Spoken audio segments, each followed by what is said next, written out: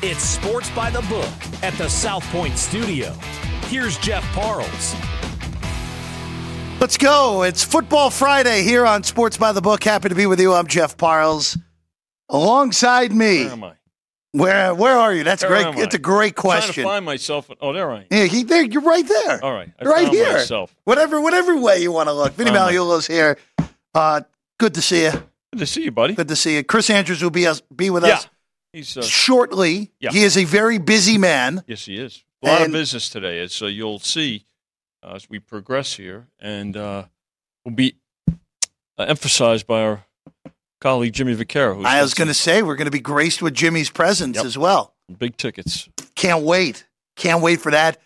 One customer too, right? Yeah, on those big tickets. One customer on I think it was about 10 sides and 9 totals. Incredible. Yeah. Incredible stuff. So, Vinny, you want to hop right in? Sure. You want to hop right in? Let's go. You know what? I should ask you about every single college basketball game on the schedule today, right? Sure. Well, it's just today. You could compare today to Monday, right? Let's just put every game on one day. Yes, it's every game on one day. 130 games on at a time. Marquee game today is Arizona Duke. Duke is taking the money in that one. Yeah, no real surprise, right? It's not much of a shock. Higher rated than Arizona in terms of power ratings, and but no real surprise here. Duke, I think, is going to get a lot of attention, particularly early this year. Chris Andrews is here. Hello. How you doing? As promised. Good to have you. Chris Andrews, the sportsbook director here. I was just asking Vinny real quick before we get into the football for tonight. Yeah. Because this is, we were talking before the show, the action on the football games has been outrageous for you guys. Yeah. Couple that with Duke basketball playing a big game, and there's a bunch of other big college basketball games on the card. The NBA in-season tournament, the second day of that today. There's some hockey. Oh, and by the way, all this can go through Sunday for the NFL. Yeah. Pretty good betting day here on a Friday. You know, I looked at this week's menu, and I'm not sure how this is going to work out. You know, the college schedule looked like okay. Pro schedule looked horrible. You know, and I knew we had college basketball on us. And, you know, our business has been so strong. It's been unbelievable. I know Jimmy's going to come on a little bit later to show you a couple of tickets we had, but our business has just been fantastic. So no complaints, and I'm glad to have it because, you know, sometimes it's a function of the schedule at times, you know, but people always find things to bet on, and they certainly found some this week. You know, Jeff, to Chris's point, what it's important is that, again, you've got people specializing too, right? That when it comes to it, now because you've got NBA, you've got the college basketball schedule, which is an extensive schedule, as you mentioned. It's very early in the season, so a lot of professional betting action there. Hockey, you know, you got your folks with a hockey niche, and then of course all the college and pro football that's taking place too. So when you put it all together, it makes for a very expansive betting menu, and that adds to the certainly adds to the volume. And as you said, Vinny, all the college basketball games required to be played on Monday and Friday. It has to be. I mean, it's required. It's unbelievable. Don't spread them out, and don't even spread them out by time. Just put them all. Put them all at 7:00 Eastern, 4:00 Pacific. No, 100%. Even though, again, it's a big week for James Madison across the board as they beat Michigan State on Monday. Yep, unbelievable. Somehow last night down 5 with 3 seconds to go, force overtime and win at Kent State. Pretty amazing stuff. I saw they petitioned the NCAA to for allow football. them. Yes, yeah. First of all, I do have a serious question. I thought the NCAA had nothing to do with the bowl games. This is all the NCAA. They don't want teams coming up. No, I understand it. Yeah, but I thought the NCAA has no jurisdiction over the bowl games. They have jurisdiction over who's eligible. Oh, they okay. Yes. Thank you for clarifying that because I didn't know. That's correct. I didn't know that because I know that they technically have no jurisdiction over correct like the Cotton Bowl. They have no jurisdiction of who gets sent where. Okay. That's all up to the bowl games and the leagues. But over who's eligible to play in a bowl, that is on the NCAA. I didn't understand. So they're going to be looking for teams with bowl over 40 bowl games. There could be a team with a losing record going to a bowl game, but they can. If there are not enough 6-6 teams, James Madison can go. The main reason for the petition now, because it doesn't look like there's going to be enough bowl teams at 6-6, so it looks like they'll go anyway. Yeah. They want to get in that Sun Belt championship game. Yeah. Mm-hmm. That's really where we're at, where they are the best team in that league. Sure. Oh, yeah. And all I can tell you is, Chris, for books that offered Sun Belt championship tickets, you could have some real carnage if James Madison is eligible in the game there. I don't think we booked the Sun Belt. That would be check your book your house rules on that one. I don't. We might have. If we did, we didn't have much action on it. Yeah. I'll tell you that. Yeah. Well, it would probably be the runner-up then if they're not eligible. Yeah, that would be the smart thing to do, Vinny. But Well, we you know have to pay somebody. Yeah, no, At least we do. Yeah, no, I 100% agree. All right, let's get to tonight. We'll take these in one fell swoop here, gentlemen. North Texas on the road in Dallas to take on SMU. This has gone from 17 to 20. SMU laying it. SMU has really put the smackdown on some teams recently. And UNLV, this has been one of the wildest moving games of the entire week. So except for last week's UNLV game. Well, the steam was right on that one. Do you think so? Yeah. UNLV, Chris, you opened 5. You got as high as 5.5. You got as low as 2.5. Yeah. But you've been pretty steady since this morning once it went back to 3. Jeff, I don't know what's going on, but we these games tonight, you think it's a New Year's Day bowls. We got so much business on both these games. But this UNLV game, listen, ever since the local teams really become really a factor in college football, our action's been great. And I remember, many years ago, Vinny, when did we allow UNR and UNLV to be bet on? It was about 1997, 98, Chris, when the National Gambling Impact Study Commission came through. And then Commission Chairman and soon-to-be Governor Brian Sandoval was presented a question. Him, Okay, by McCain, Yes, by Senator John McCain at the time. And said, well, if you folks here in Nevada, it was touring the country, and one of the stops was here in Las Vegas. And Senator McCain asked, if you do such a good job of policing sports and the betting activity, especially on college sports, how come there's no wagering allowed on UNLV? And in Reno, Nevada was called Nevada Reno at the time, UNR. And Commissioner Sandoval looked and said, that's a very good question. I think we're going to change that. And within a year, it changed. So a long answer, but that's exactly what happened. Well, I remember testifying. They brought me in, and one of the things they asked me, are they going to bet on UNLV and UNR? They were UNR. Are they going to bet? I said, if they're winning, they'll bet on them. If they aren't winning, they won't bet on them. It's just like anybody else. Well, right now, this UNLV team's winning. And, of course, you always there's always short sellers in any efficient market, and we have it now, certainly in this market. We didn't have any last week on the UNLV game, but, theoretically. But, we got great two-way action here on this. And, listen, I spent all those years in Reno, so I'm a Nevada fan. I don't root for UNLV. I hate to say that. But it is good for the town. It is good for our action to have UNLV great in football. And, of course, I'd love to see them get back up there with basketball. I'll be rooting against them most of the time, but I think it'd also be great to have them up there. It's not a good start to the season for UNLV basketball. No. Earlier in the week. Yeah. Losing as a 16.5-point favorite at home convincingly to Southern earlier in the week. Again, Barry Odom and company with a legitimate path to 10-2. Amazing enough in year one here in Las Vegas for Odom. All right, let's get to Saturday, guys. Going rotation number order as we always do. This just happens to be a 9 a.m. Pacific game. Noon Eastern, Lexington, Kentucky, the site. Alabama plays at UK here. Big game for Mark Stoops and company. Big game for Alabama, who is basically win or go home at this point for the college football playoff. Chris, you opened 10.5. You went to 11 yesterday. You haven't moved off of that. Your total sitting at 47 on this game. No, right now the big play is on Bama minus a 10.5. Not huge, but big enough to move us. And since then, since we've gone to 11, we're writing some pretty decent two-way action. I think this will get a lot of play before we get to tomorrow's kickoff. You might see this game go up a little bit more. I don't think it's going down. Very doubtful. But I think you may see the public go to work on this one and move this one up a little bit. Yeah, I mean, this is a big game for both teams, right? Kentucky looking to get into a stronger bowl. I mean, they've they've not been the same since they really got taken apart at Georgia. So look, and as far as Alabama goes, again, we've got the committee rankings, but in terms of power ratings, Alabama's still one of the top, at least in mine, one of the top 4 teams. And again, we don't make the pairings, we don't make the football, the Final Four pairings. Just give us the matchups, and we'll give the prices. But I will tell you this: Alabama has righted the ship, and they're a factor.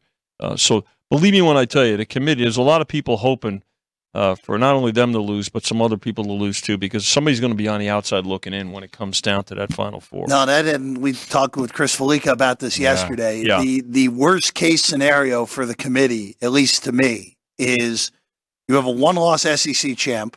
That's Alabama, not Georgia, even though Georgia probably is not losing a regular season conference game because the only one left is, we'll get to one later with Ole Miss. Texas at 12-1, a Pac-12 champion at 12-1, and an undefeated Florida State. Mm-hmm. That really becomes a very difficult situation for the committee because, let's face it, all those teams are pretty darn similar once we're getting that. We're splitting hairs. Oh, yeah. And I would imagine in the power rankings, we're splitting hairs once we get past the Big Ten champion at that point, if it's that scenario. Yeah. No, there's no question about it. I thought Bear, he did a great job on the show. He did a great job breaking that down as well, as he always does. So no question that there's a lot of schools and the committee themselves looking for some teams to go down, Chris. They would love some clarity coming out of this, and I'm not sure they're going to get it. The Bear talked yesterday how under that scenario that you just painted, Oregon likely out. Yeah, I would agree. I might agree, I might not, but I can tell you right now, in my power ratings, I got Oregon the second best team in the country. Who's number 1? Michigan. Michigan. Yeah. Michigan for me. Yeah. I've got Michigan. I've got Oregon. I've got Oregon number 4, actually. Yeah, but they're all right there. You're talking they're about very closely splitting bunched. hairs. Yeah, it's all close. Between Oregon, like Vinny said, I got Bama way up there. I don't have Washington too far down, although they've played a couple bad games in a row, but I'm not sure. I'm going to take that into account. Texas now with Ewers back. We got all these guys that are just right there. And boy, if there's ever a need for a 12-team playoff, this might be the year. We're still a couple weeks away, though. There may be some clarity. Listen, Michigan could lose 2 games. I mean, they're a 4.5-point favorite at Penn State. They could easily lose to Ohio State. I'm not sure Maryland can beat them, but they could easily lose 2 games. Like I said, that would certainly offer a lot more clarity in the final picture. Yeah, I mean, regardless, it would be a scenario where I think only one Big Ten team's getting in. And it's whoever ends up 13-0 between Ohio State and Michigan. We'll get to Michigan in a second because there was news that came down earlier in the day with Jim Harbaugh that he's not allowed to be on the sidelines the rest of the regular season because of this sign-stealing nonsense that's devolved into basically a screaming match across that conference.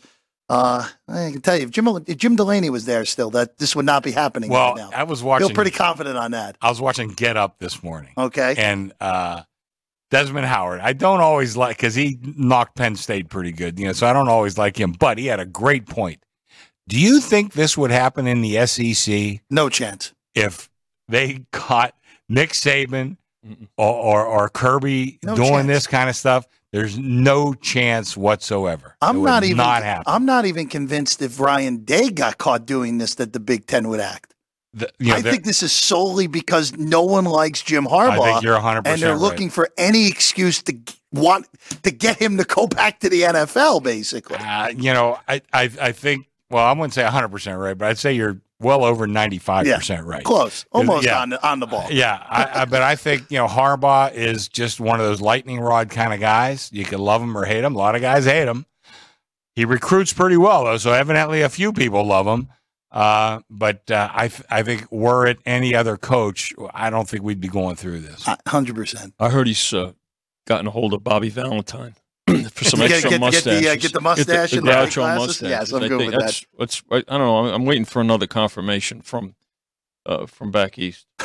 Let's move along. Let's go to a game that, if this was in the early 90s, would be the game of the week. Not so much anymore. No. Yeah. Florida State hosting Miami. Chris, from 15 to 14 on this one, 51.5. Seminoles, a big favorite, looking to wrap up an undefeated ACC card for them this year. I don't have a strong opinion here, but I don't know. Just talking to and listening to the Bear talk yesterday, it sounds like he thinks Miami might want to quit. Kind of. But, we've kind of seen this in the past. I'm not sure that's true or not. I think the number is a little bit high. Gun to my head, though, at 14, I think I would probably play the favorite. But 15, I think was a take, and that's what they did off me. 14, though, and I know it's cutting it pretty close, but I think I would like the favorite at that price. This is Miami's game of the year. Let's face it, for a lot of reasons. I mean, not only recruiting purposes, but also there's a lot of personal feelings, I think, on this field. Right, a lot of these players know each other. They all got recruited.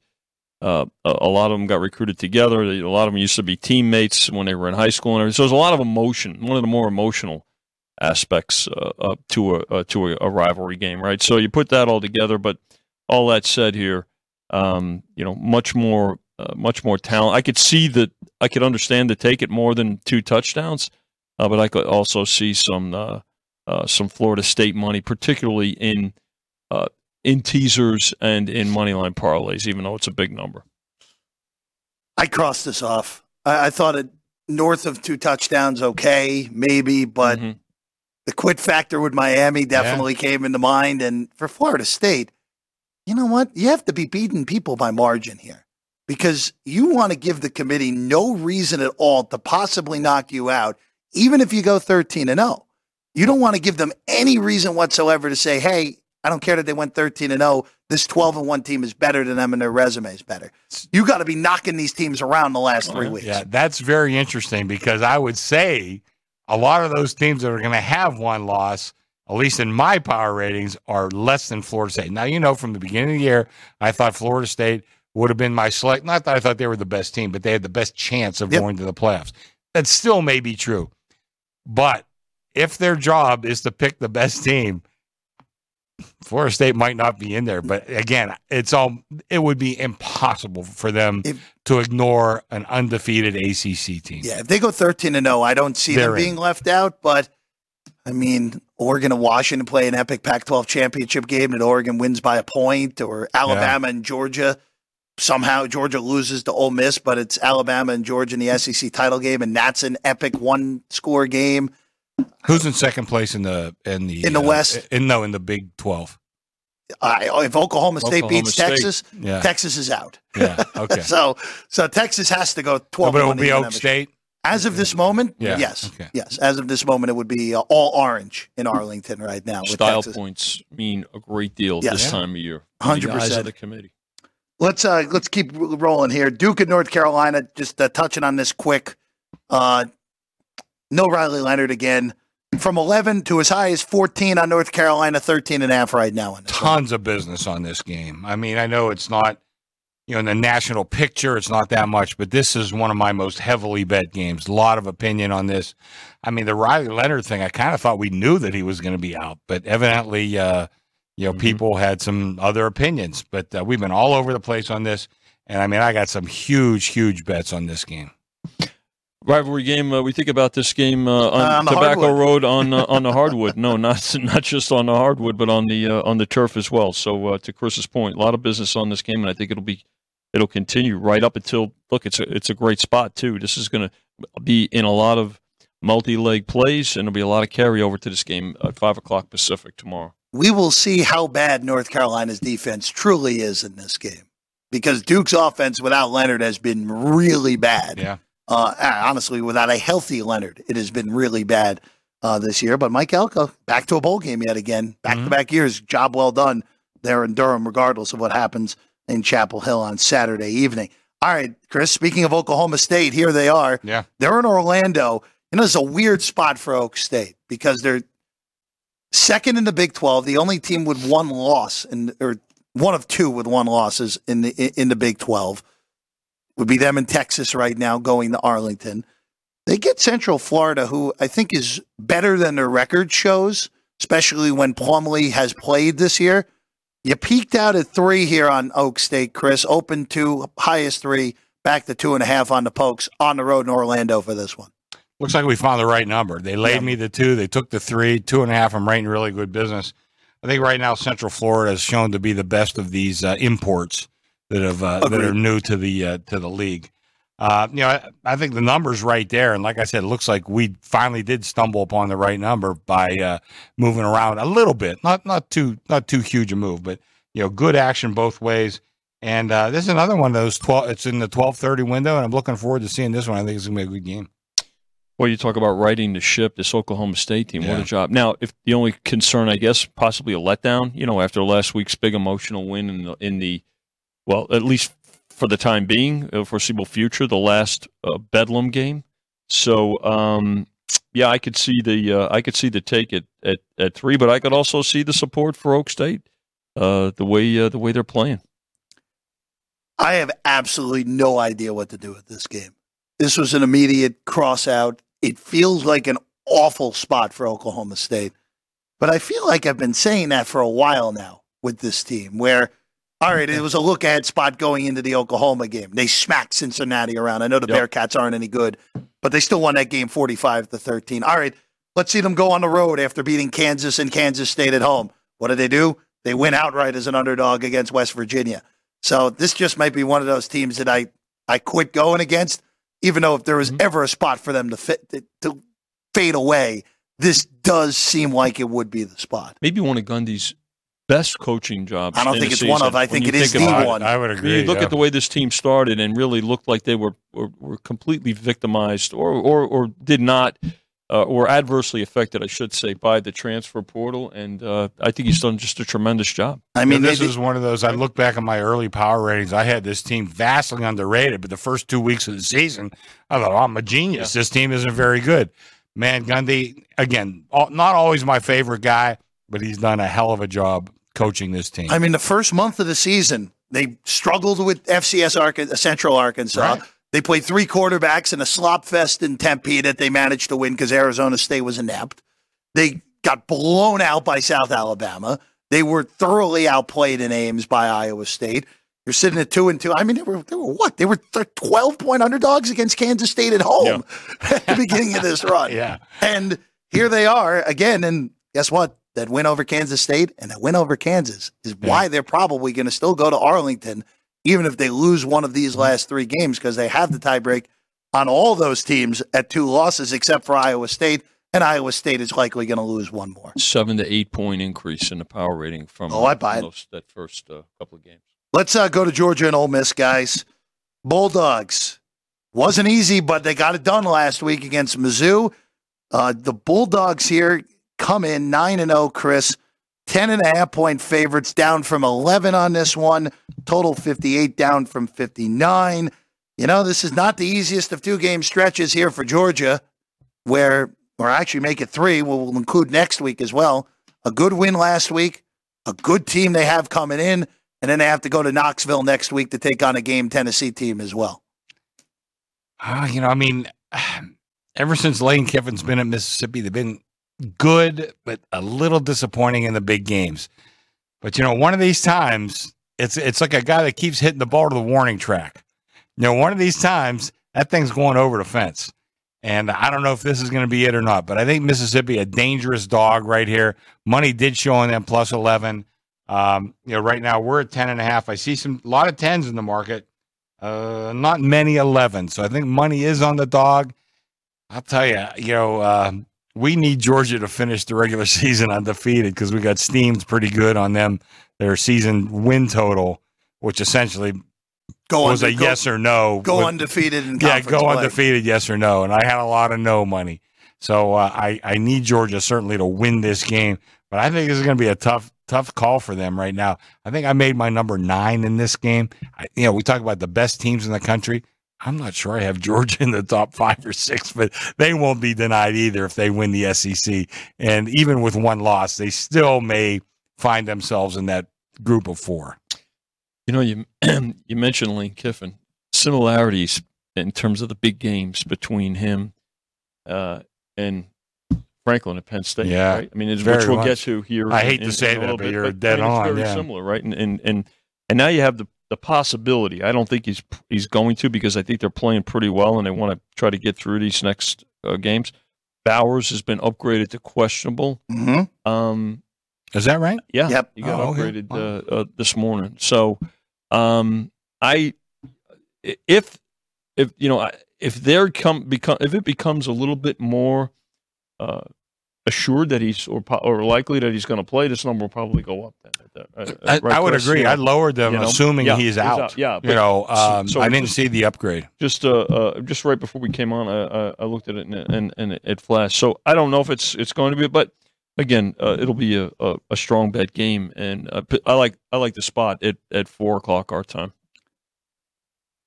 This is just one of those where I really did think Georgia was going to get beat in one of these three games, the Mizzou, the Ole Miss, Tennessee stretch. But if Bowers comes back and is even 70% of the player he normally is, they're not losing. And it will come down to who wins that SEC title game in Atlanta, assuming it's Alabama there with them, who gets the SEC's spot in the college football playoff at either 13-0 or 12-1. All right, let's go to the big one in the Big Ten. Penn State, Michigan, the early game, as we know. Premium game goes at noon Eastern. Not great for us out west, but hey, what are you going to do? Nittany Lions at home, 4.5-point dogs, Chris, 44.5 the total. As we said earlier, Jim Harbaugh will not be on the sidelines, suspended for this whole sign-stealing Connor Stallions nonsense. Not a lot on the sidelines the rest of the regular season. He is allowed to coach at practice through the weeks. Obviously, 3 games to go for Michigan, where this one, nice little spot against Maryland, who's going the wrong way. And then, of course, the big one at the Big House against Ohio State then the regular season. But right now, this weekend, 4.5-point favorites on the road. This game was 5. There was 4.5 and 5. And then when the suspension was announced, the 5s pretty much disappeared. I'm at 4.5 on this game. I do have a little bit of Penn State money, but I got a lot of Michigan money. A lot. And it's, let me just talk about power ratings for a second. My power ratings come to 3 on this game. But again, power ratings just gives you a place to start. If you open this game 3, this would definitely be a one-way market. Nobody would be taking Penn State plus a 3. I opened 4.5. I haven't moved it. I think that's actually a really good number on this game.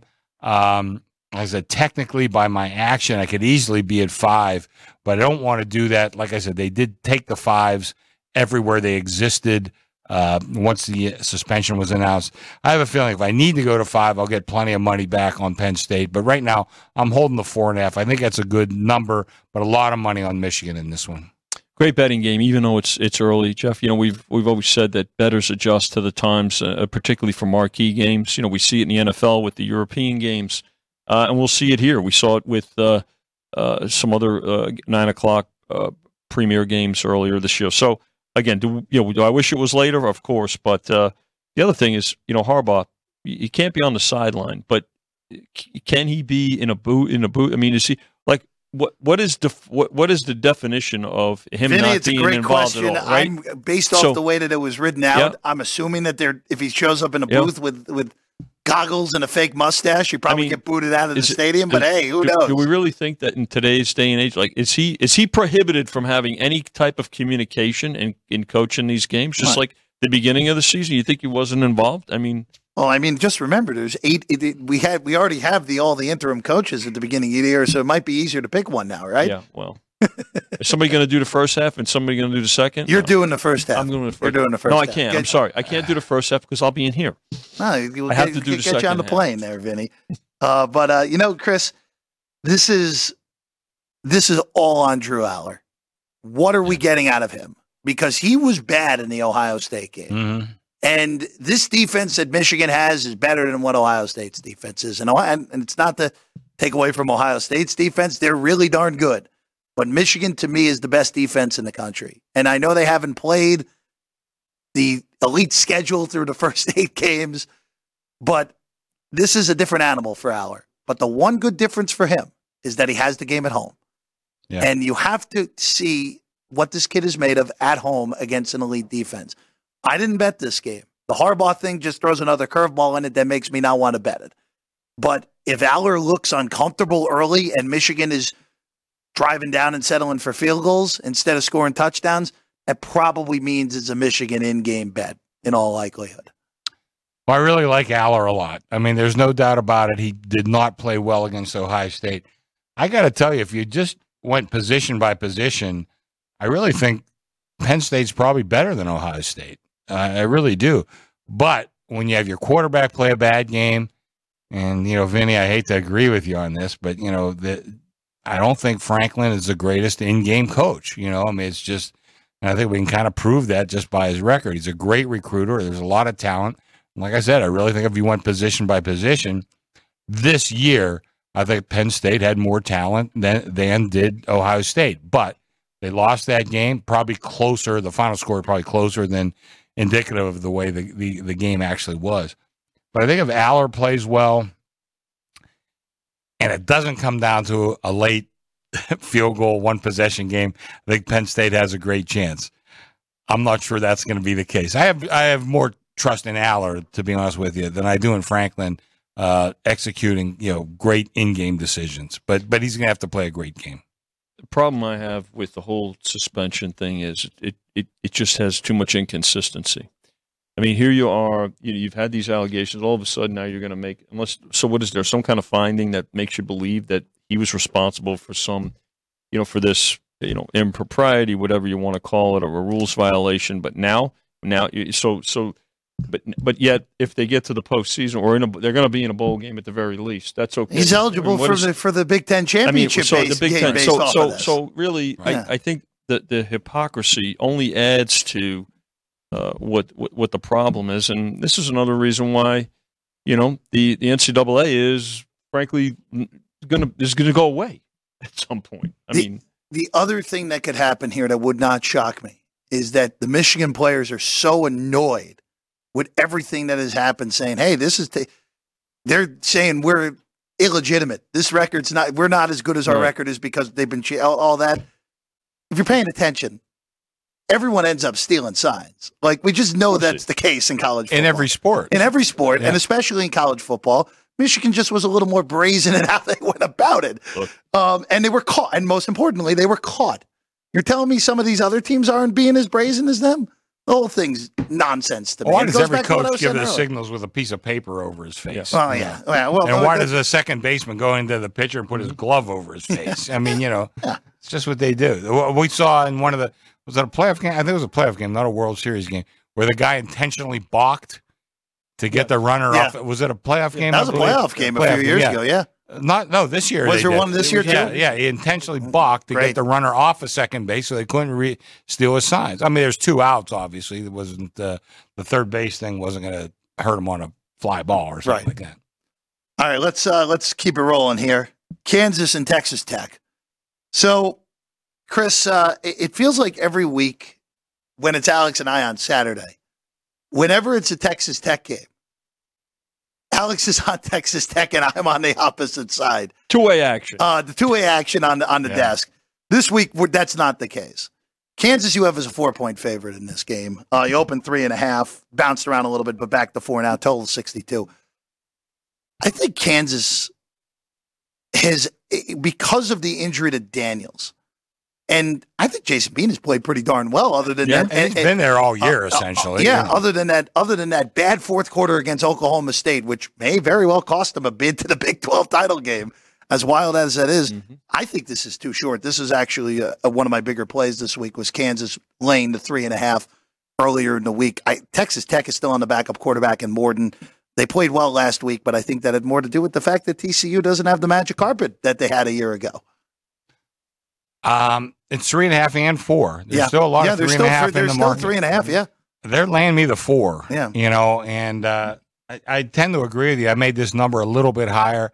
I have my in-laws are from Kansas, so I've kind of been, in the last couple of years, been rooting for them. And when they, matter of fact, my daughter's father-in-law, we were texting last week because I told him originally when they hired Lance Leipold, I said, you got the right guy. Now, I mean, I don't know about the rest of the program. You funnel money into it like you do for the basketball team, but you got the right guy coaching. And now here it is a couple years later. Now they're all saying, yeah, we definitely have the right guy. And they got to, listen, didn't Self just get Self got a lifetime contract? Yeah, like a $9 million a year or something. And rumblings that Kansas is loading up to do the same for Leipold. I hope they do, because there is no reason on earth that Kansas cannot compete on a national level. Have you ever been to? You've been to Lawrence, haven't you? Of course. Lawrence is a great town. Yeah. Listen, go all the way back to Wilt Chamberlain. I didn't think go with Wilt Chamberlain out of Philadelphia. There may have been a little cheating going on at that point, but nonetheless, Lawrence is a great place, and I think right now, like I said, they hold on to Leipold. I think they got the right guy. I hope they maintain this, even take another step forward and become one of the national contenders on a yearly basis. In the new look Big 12 with Texas and Oklahoma gone, someone does have to fill the shoes. The expectation is that it would be Gundy in Oklahoma State or Kansas State with Kleiman. But there's no reason to think that it can't be Kansas sliding in or heck, you know what's going to happen. Kyle Whittington's going to come right in, and Utah's going to end up being the best team in that league next year, Vinny. Well, I know this. This is why this show gives you so much more than just the numbers, the statistics. Chris Andrews, ladies and all you young folks out there, you guys behind the glass, right? Praise your in-laws, all right? Remember that. But just remember what Chris's most important point about this game. You might need them someday. It's never a bad thing. Did get as high as 4.5, though, right, Chris? At one point, not at my store. There were 4.5 in the market. So, I mean, two-way action overall, but I could see where Kansas is going to get the majority of the play here. Another game in the early window. I mean, we've got a great early window tomorrow. Nice. Most of the good games are early tomorrow, and it falls off. Football spreads them out. Yeah. Well, one that's in the middle slate that's not particularly good that I want to just get real quick in the Big Ten West. Wisconsin hosting Northwestern. Chris, you're at the market low right now at 10.5 on this one with Wisconsin laying it. Total 43. Northwestern got Iowa the last week in that game at Wrigley Field. It's been a really disappointing year for Luke Fickell in Wisconsin. The schedule broke down great. The Big Ten West is as weak as it's ever been, and Wisconsin's not going to go to the Big Ten title game, and not even close. Well, I bragged earlier that I picked out Florida State as a team that I had penciled in as a great chance. Yeah, I said on one of these shows, may have been yours, earlier in the year, if you were looking for an outsider, looking for a long shot, Wisconsin wasn't a bad bet. They're in the West. Probably, I thought they were going to win it. Then they win a Big Ten title game against whether it be Michigan, Ohio State, or Penn State. They got a chance to break in there. I couldn't have been more wrong. I mean, they just and I thought they would be much, much better than they are this year. Listen, I'm not sure the future's that dark for this team, but this year they're very disappointing, and I think they'll be back up there in years to come. So I think Fickell will do a good job. I think overall, I just think that the fact that I think he tried, and there were hopes of him adding a better passing game. Right, that was the school of thought that they were not just going to be a ground and pound team offensively. It just didn't work out, and the reason it didn't work out is he didn't have the personnel that he thought he had. So at some point he'll get that right, but in the off season and things like that. But in the meantime, here you have it. Listen, if they were playing the way we had thought they were going to play, this game would have been 13, maybe closer to 2 touchdowns. But that's not the case here. And by the way, the Northwestern coach, I forget his name. He's done a hell of a job. He was giving talking about. No, I mean the fact that Northwestern right now they go 2-1 in their last 3 games. They make a bowl game. Yeah. This was a win total that was 2.5. I think we're looking at 0-13. Yeah, whatever it was for this team. And quite frankly, he should have won last week against Iowa. Yeah. Iowa's only touchdown was on a 20-yard field after a botched punt. I'm with you. Incredible job by the interim really there in Evanston for sure. All right, speaking of Iowa, Chris, I got to do it. Iowa's not even playing football at this point. I don't know what it is, but Jeff, see, you weren't around in the 1890s like me and Vinny were. This is the way they played it back then. Yeah, but this is old school football. I didn't say 1990s, by the way. I said 1890s. So, Chris, you opened 28.5 on the total in this game. You're now at 20. Man, was I off. You're now at 27.5. By the way, Iowa's a favorite in this game by 1.5. Chris, I still think 27.5 is too high. Well, I tell you, I think 28's too high. I mean, we're cutting it pretty close, Man, what a fool I was opening this as high as 28.5. I've had 27.5 with action, Jeff. I mean, they bet me on there, and it was hard to dispute. But for the game itself, shouldn't Iowa be able to beat Rutgers in Iowa? You know what? But I'm going to tell you right now, my power ratings come to Iowa 1. So you look at it, should they not win this game? But here's the thing, though. Rutgers, if they don't throw that fluky pick 6 last week against Ohio State, they're going in to go up 9 in the third quarter. Yeah. And Ohio State's in serious trouble in that game. No, 19 that they lost by, that was totally not indicative of the way that game was played. Non-cover if you had Rutgers last week. But you're in a scenario here where I just think Rutgers is better. And the one point I forget who I forget if I made this point on Frank's show or if I made this point on one of these shows earlier this week. Iowa's offense can't move the ball against bad defenses. Now they're facing a good defense. So how are we expecting them to be able to move the ball against the good defense? Rutgers winning this game 6-0, 6-3, 9-6. Like, that's squarely in play here. Well, it won't be 6-4 probably like they did the Penn State. Well, remember, Iowa did have 2 safeties in a game last year. So is that right? Yeah. Oh, maybe we are looking at 6-4. But I got to tell you, like I said, my power ratings come to this. I mean, Iowa won. So I'm not but you just look at this. Should they not be able to win this game at home? I mean, in theory, you're right, but I think Rutgers wins this game, and I think this game goes under the 27.5. Plus 105 on the money line. Yeah, I think it's good. By the way, the Texas State Coastal Carolina first half total's 28. Just going to tell you that. Just something to compare. God dang it! Why didn't you tell me that earlier? That would have been a hell of a prop.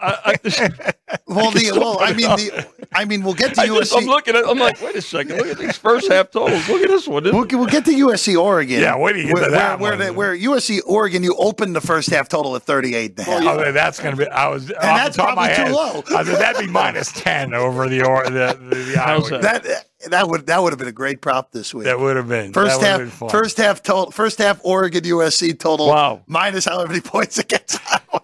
I just maybe you can do that with an Iowa game when Iowa plays Nebraska and the total has to be 25.5 for that game. Maybe you can do it. Maybe you can do it for that one, the final week of the season. All right, let's get Coach Prime.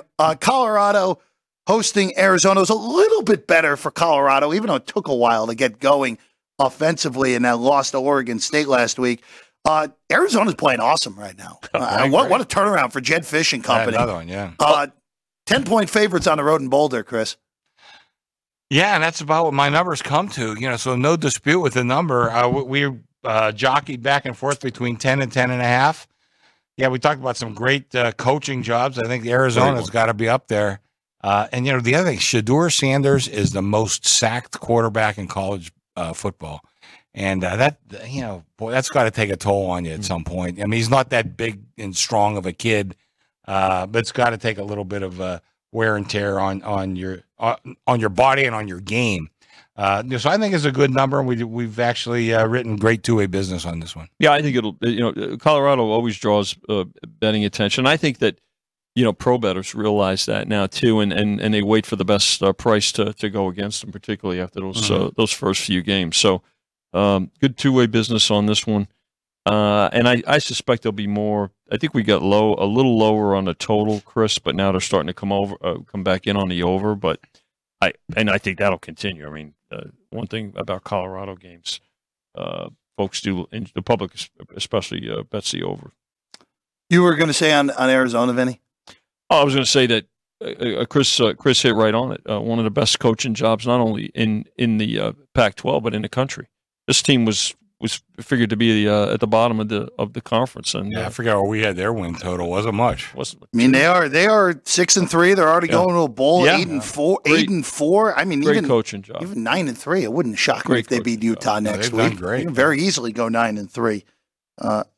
Amazing more than anything. But 2 years ago, open tryouts, outstanding. Yeah. Good. Iowa State, BYU up next. I had some eligibility left. should have gone down. I thought you were saying. You're telling me, I right? thought you were saving that for Penn State. So, I hope they don't have open tryouts. so BYU and Iowa State. This is the late night one at Provo. Chris, you opened 6.5. You got as high as 9. Yeah. Back to 8 on this one. BYU still needs to win to get to a bowl game, and then after this, they're going to be a pretty significant underdog in both of their remaining games. A trip to Stillwater and hosting Oklahoma. It's weird to see Iowa State this big of a favorite, even though I can't really quibble with the number on this. No, I think the number's okay. I think you look back at the beginning of the year, and I think BYU was very disappointing to where we thought they would be, even in this conference. I thought they'd be very competitive. And Iowa State, I mean, just looking at, I wasn't so sure about them. I'm not sure about Campbell. He had a great start. I'm not sure he's followed up all that well. But, this was not one of our games of the year. But had we put it up as one of the games of the year, I think this number would have been much, much lower. Maybe even pick them, something like that. Probably going to need BYU here, right? I mean, when you look at just the way it's been bet, a surprise. I thought I agree with Chris. We both figured that BYU would be more impactful. I thought in coming into the conference.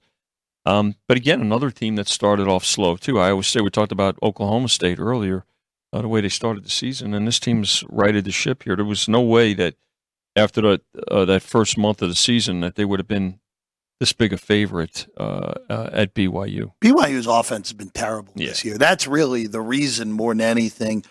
I don't mind taking points with BYU at home. They've been much better in Provo than they have been away from Provo this year. Even though this is for bowl game implications, this is actually a sneaky spot here, Iowa State-wise, bowl-wise, where they're 5-4, and they have to play Texas and then go to Manhattan to end the season. That's going to be tough. So if you're Iowa State in a year that, look, this looked like it was going to be a lost year. They lost in Athens, Ohio against Ohio U. They lost the annual game to Iowa, which, by the way, 33 points in that game looks like just how do we get 33 in that Week 2 game in the Cyhawk? But the fact that they stabilized, they got it back to the 5-3 overall. They lost the last 4 games to miss a bowl. That would be very, very disappointing for the Clones. But I don't think they should be a double. I don't think they should be a more than a touchdown favorite against anyone in this league. So that's why I would look to take BYU and the points in this one in Provo. All right, the other Utah team, the Utes, on the road in Seattle, taking on Washington. Washington's still undefeated. Chris, you got it right now at 9. Washington favored. You have the highest total on the out there right now at 50 on this game. This has been a toggler between 9.5 and 9. You see 9 a little bit more recently in college football, but it's still not an overly important number. Yeah, and I see some 8s starting to pop up. I mean, I don't know what happened to Utah's offense last week.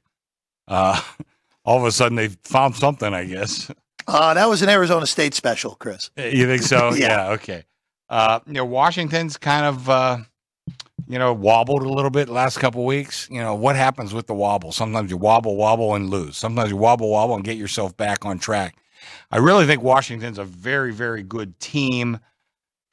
Boy, I think this is a really interesting game, one of the more interesting games of the weekend. I'm not sure what to think here. I think the number's pretty much dead on. We've got some really good two-way action on this one. 2 teams, like I said, if you look at like last week, you'd think definitely Utah is the right side here. But I'm not sure you go to last week or, judge the whole year because Utah's been inconsistent is a praiseworthy for their offense. But last week, they put up 55, I think, last week, something like that. 55. Yeah. 55. Yeah, so, I mean, do we go by that or do we go by their work during the entire year? So I think it's an interesting game. And you have a kid that lives in Seattle, so I've always kind of, root for Washington a little bit. So I'd like to see them win this game, but and I want to see ideally I'd like to see an undefeated Pac-12 team at the end of the year, although right now I definitely have Oregon as better than them, but that doesn't always translate to a win on the field. So I'm kind of rooting for Washington here, but I think the number is pretty good. I agree with Chris, and the reference to Oregon is this, and we're going to get to them in a minute. But really, when you look at how the teams have played since that game, where they faced each other. And Washington came back late to win it, and Oregon missed that field goal at the end. Oregon has absolutely refocused. Washington has escaped. Right? That's a good adjective. That's proper. Now, that said, they could, maybe they get things right here, although the fact that Utah scored as many points as they did last week, I know it was Arizona State, but still they found something, right? So this is a big number here. I think that it'll continue to kind of toggle back and forth between the 9 and 9.5. But I would say I think Washington's playing with Oregon in the back of their minds, and Oregon is just saying, all right, who's in front of us? Let's make this. I made a comment earlier about style points this time of year. Oregon's got far more style points, even though they've got the loss. Oregon's just been the better team so far this year. That was a flip. That game was a flip in Seattle. I mean, like Vinny said, they lost. They missed a field goal in the last play of the game. If that game goes into overtime, I mean, who knows? It's a toss-up game. Exactly. But at Washington, of course, too. Yeah, I mean, look, it should not be held against them that they lost that game, but it may be whenever the field is made up. All right, speaking of Oregon, let's go there. Ducks, USC. How about USC as a 16-point underdog in this Just game? what we had in the beginning of the year. Just what we all expected. Total up to 70. It's interesting. The total for this game has a real shot at closing north of what that game last week closed at, total-wise. Because this is 77 right now. Yeah. What did we close last week? 78, right? I think you closed 78. Yeah. 77.5, 78? I can't remember. And this game is up 4 points from the open. I'll be honest with you guys. I'm a little surprised that people have hit this game over as much because last week it made sense. Washington's defense is vulnerable. We know USC's defense is terrible, even though Alex Grinch is out of a job now. So maybe they get a boost from him not being there anymore, or it could go the other way. But if you're Oregon here, the stylistic one of the style points way to do this is hold USC's offense down like Notre Dame did and still put 40 on them. I think this is a backwards correlation game here, where if this game goes over, it means USC covered. If this game goes under, it means Oregon covered. So completely backwards to what we would normally correlate here.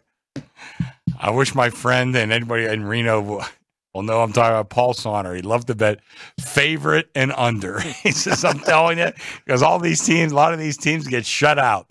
He loved to bet favorite and under. And Paul was pretty good. He won a lot of bets. But by the way, I'll have a story about Paul in my new book. Good. But, good friend of mine's long gone now. Agree with both your guys' points here. I think if Oregon wants to continue to get the committee's attention, they've got to take care of business in front of them, but utilize that defense. I think this USC team's got a lot of issues, and you're even starting to hear things about Lincoln Riley maybe going to the NFL after such a short it's going to be pretty loud time too. So it's going to be interesting to see how you just look at the body language of this team. From LA, it's not a good sign right now. I always say this, Vinny. All these coaches sound great on the way in. Oh yeah, they don't sound so great on the way out. That's right. That's well said. Let's go to this one. You said we got to bring this up, Chris. Why is everyone betting Indiana this week is the question. I don't know. Indiana, a nice win last week against Wisconsin. No arguing that. Now to go on the road to Champaign from as high as 7 down to 6. Illini laying it at home against IU with a total of 44.5. Jeff, if we close betting right now, this is my biggest decision of the week. I know. All these great games. I need Illinois so bad, you can't believe it. Wow. But, yeah, I know. That's right now. What did I leave? Half an hour ago, I left the car. I'm going through my charting. Holy cow. This is my biggest decision of the week. I got to win this one, at least, I hope I get some money. But, I mean, I'm running 6. I'm at the market low. It's 6 or 6.5, but come on in and bet me. I'm not going to 5.5 unless I absolutely have to. We're open all night. It's a 9 a.m. game, so get here early. So don't wait. I actually liked Illinois even at 6.5. So I guess all right. I guess I'm opposite of what you. There's the windows right over there, Jeff. No, you have the best number in Vegas right now. Everyone else in Vegas is at 6.5.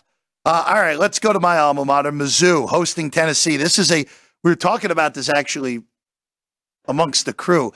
if we had the 12-team playoff this year, this would be a gigantic game for a 12-team playoff slot, potentially, to get that last out large. Instead, this year, it's the battle for a potential slot in a New Year's Six, maybe, for one of these two teams. There's questions about Luther Burden's availability for Mizzou. Which sounds like he's out. Yeah, which is a big deal. Yes, it is. If he can't go. Tennessee's up to 2.5 in part because of that, Chris. Yeah. Well, I think it's largely in part of that. Yes. I mean, he is a big key to their offense. Nonetheless, though, Jeff, I got to tell you, I like Missouri in this game. I agree with you. Yeah, I'm not. I think Heupel, he's okay. He's certainly recruited well.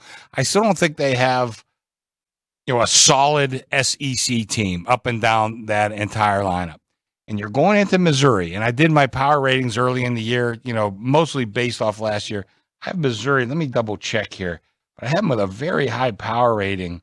As a high home field advantage. Yeah, I gave them 5 points for being at home, and that's based on some past histories. And I got to tell you, I think this is going to be a tough place for Tennessee to go in there and walk out with a win. I know Burden, it means a lot, but I don't think he means 3, 4, 5 points in this game. And that's kind of what you're telling me, at least according to my ratings. I think Missouri should probably be a slight favorite in this game, even without Burden.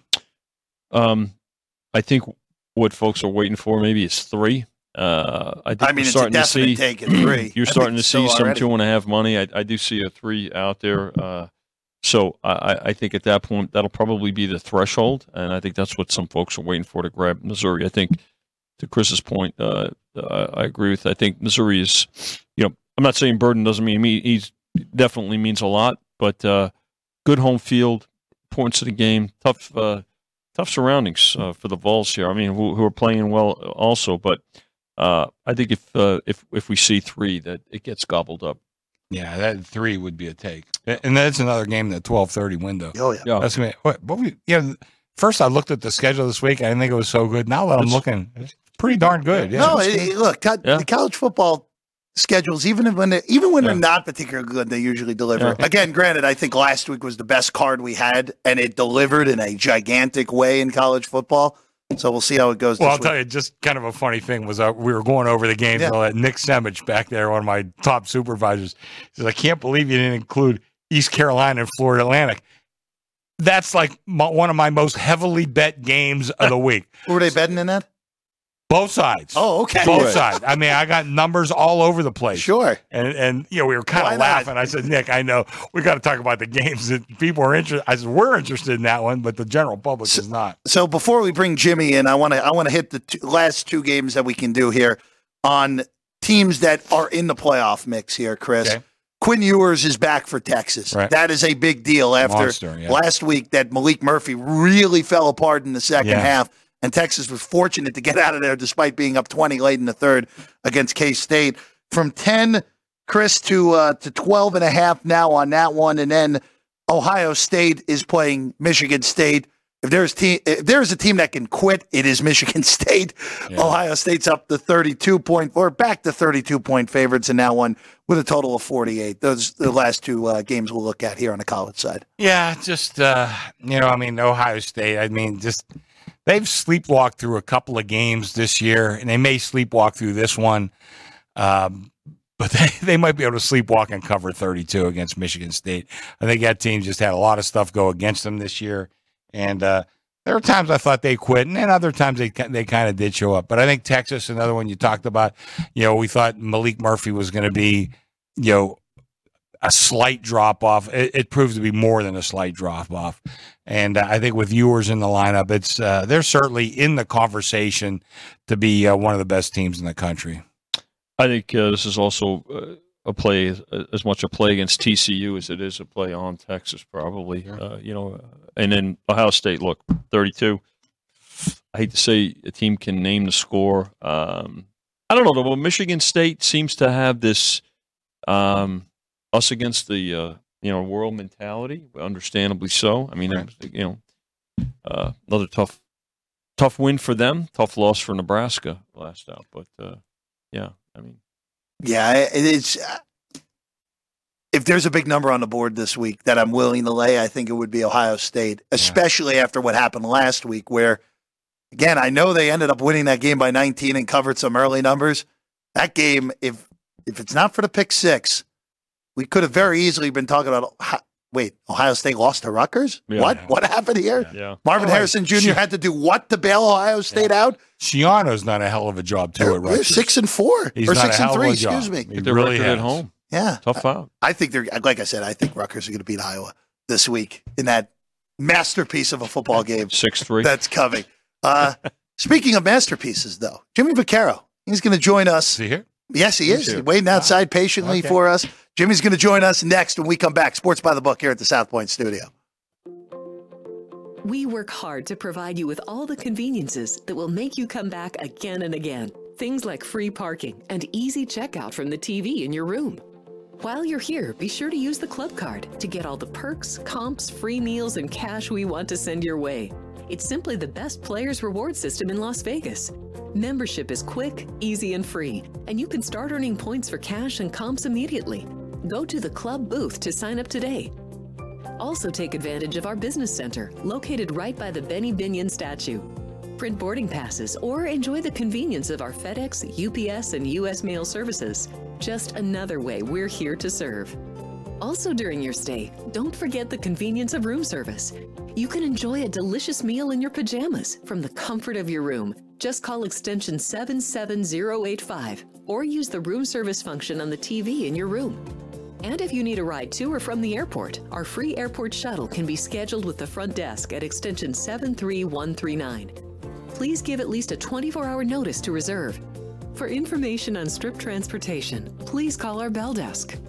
Finally, remember us for your next business meeting, conference, or banquet. From our 80,000 square foot exhibit hall to 70,000 square feet of convention space, which includes our grand ballroom, we have everything you need. Our getaway location and commitment to exceptional value and service have cemented our popularity with business communities around the country. Thank you for staying with us. Whether for business or pleasure, we're glad you're here. And we're here to serve. South Point Hotel, Casino, and Spa, where there's something for everyone, all under one roof. Enjoy your stay.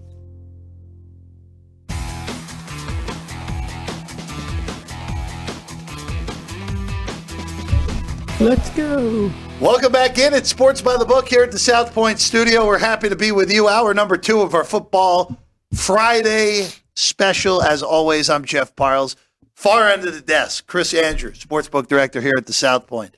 Next to him, Vinny Magliulo, of course, God and Gaming. Both of them, gentlemen, and also the gentleman to my left, all sports betting Hall of Famers as well. Jimmy Vaccaro. You hear what he said? To my right. No, to my left. No, you said to my right. Tape? No, I don't think so.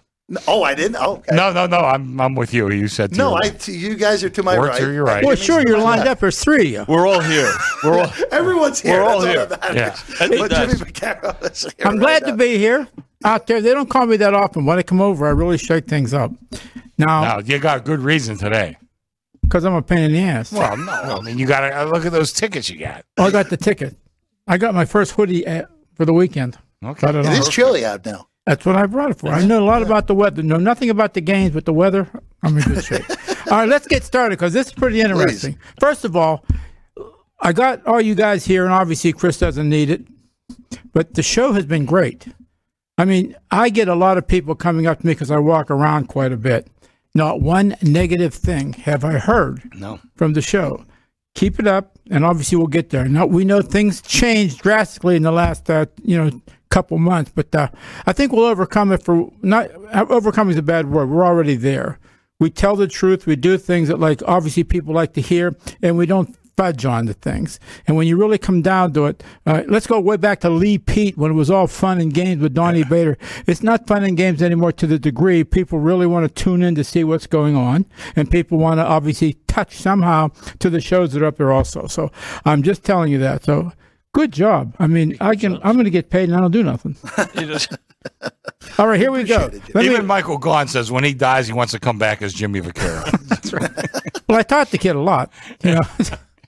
All right. You know what we got today? Again, we're not the biggest joint, but I'm going to tell you something. the way when Chris is back there on his stool and he's really like going around and around and around, he knows what the hell he's doing. So when he talked to me this morning, I said, look at this. Now, again, we're not the biggest book in the world, but in proportion to what we take and what we handle, we're pretty damn good at it, what's going on.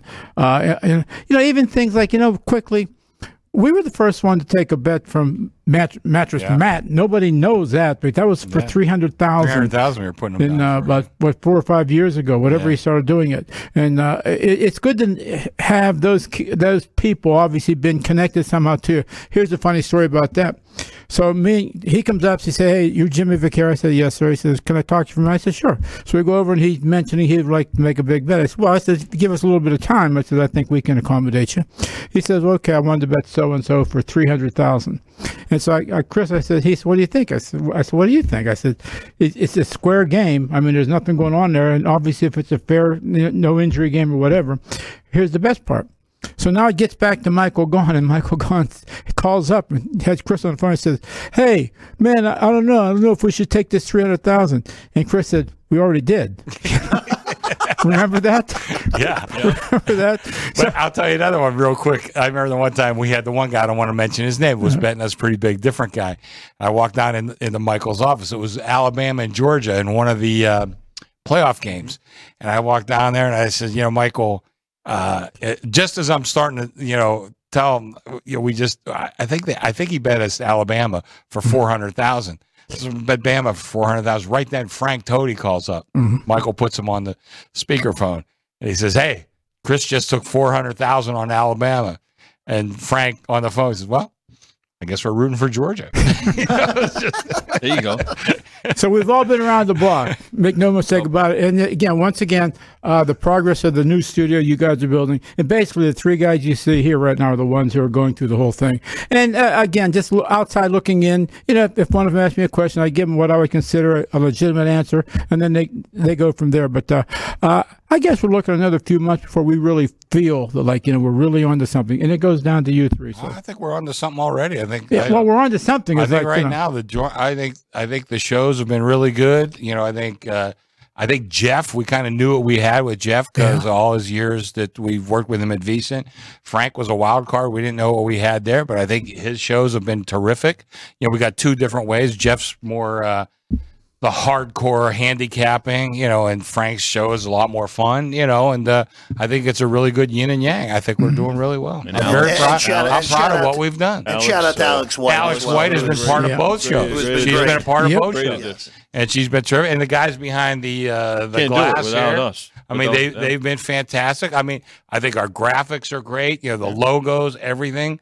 Ann and Sean and Ryan and Jerry, I think they've done a fantastic job. So I mean, really, I think everybody's pulled together. I couldn't be more happy with. I always want more subscribers. I can tell you that. Subscribe we want that. if you're not right now. And then Michael and Ryan giving the last I talked to Michael, he was very happy. So let me start with what do this. you got, Chance? For one of the reasons that obviously, it's a good bunch of people. Obviously, we have a lot of experience going on.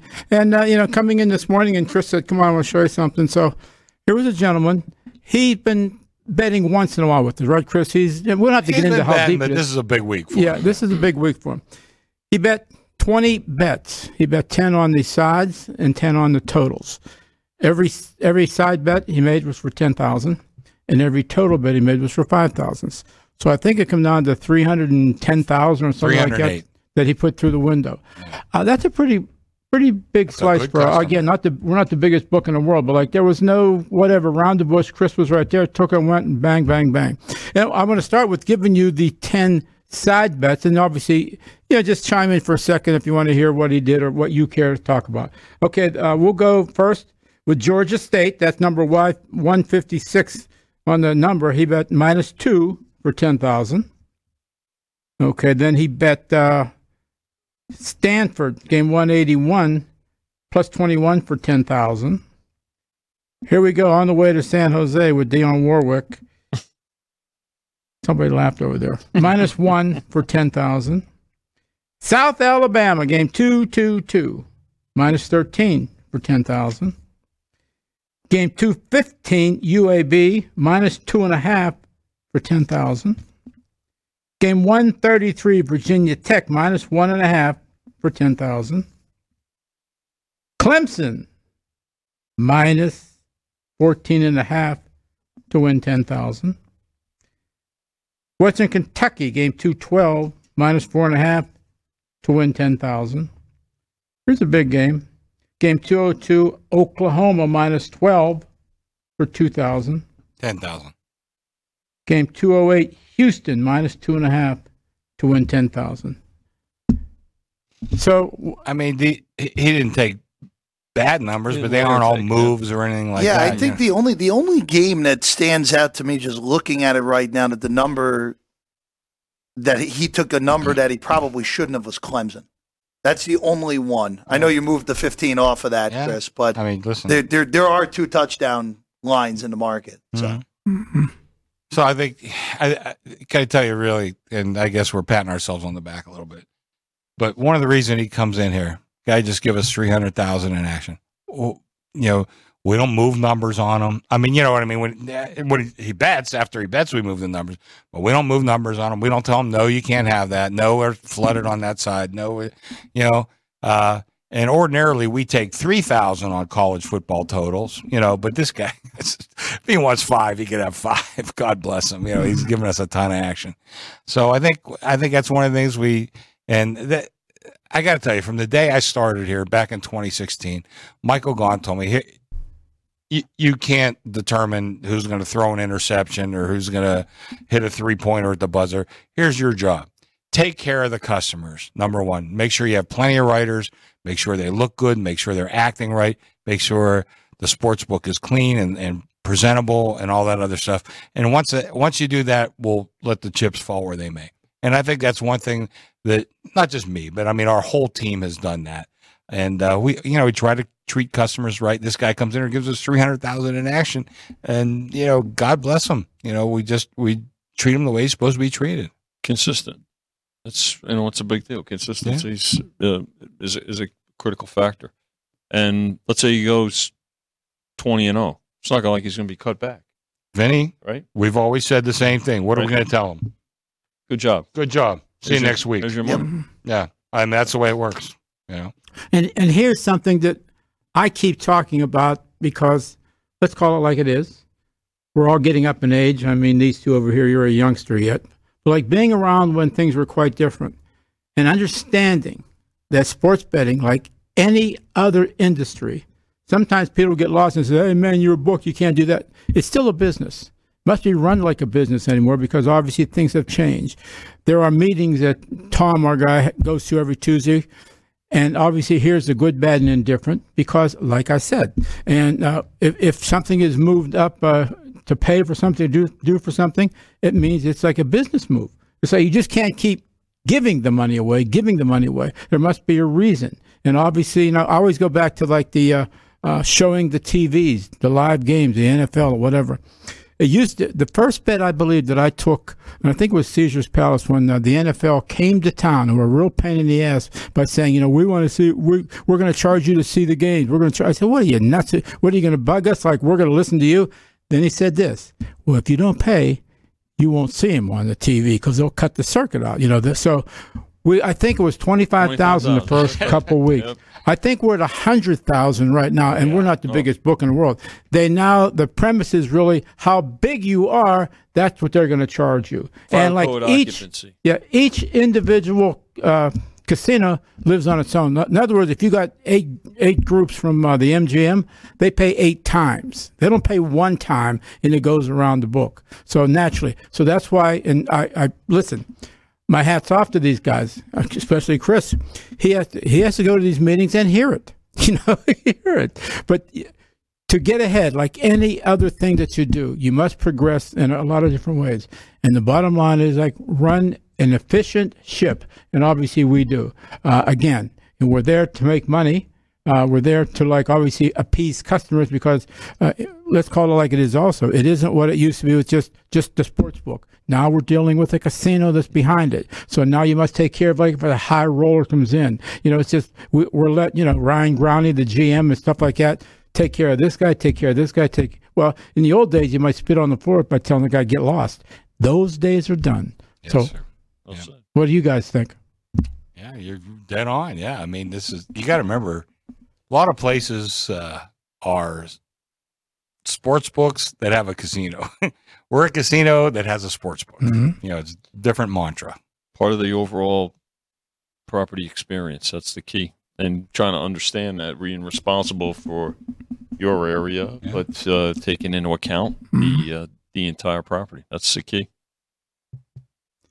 All right, let me run these totals around, see if anything rings a bell. 10 totals. Wow. There were 7 and 3. Unders were 7, overs was 3. Now, we know the college has been insane. Like last night, same thing. I mean, they just stalled. Those two teams could still be playing. It would be over with. But, they got us pretty good. They nicked us up on that one, Chris. Looked like we were in good shape. Get one more. They could be playing right now and still trying to get one more. Okay, here we go. I'll just give you the sides. It's Utah State under 56.5 for 5,000. What number is that, Chance? What's that? What's the betting number? 173-174. Okay. Game 119, 1201, North Texas SMU. Total is 67. That game is tonight. Yeah. You been under 67? 67. Yeah, we're down to 65. Good number. Yeah, we got a good number there. 197, 198, Auburn, Arkansas, under 48.5. Okay.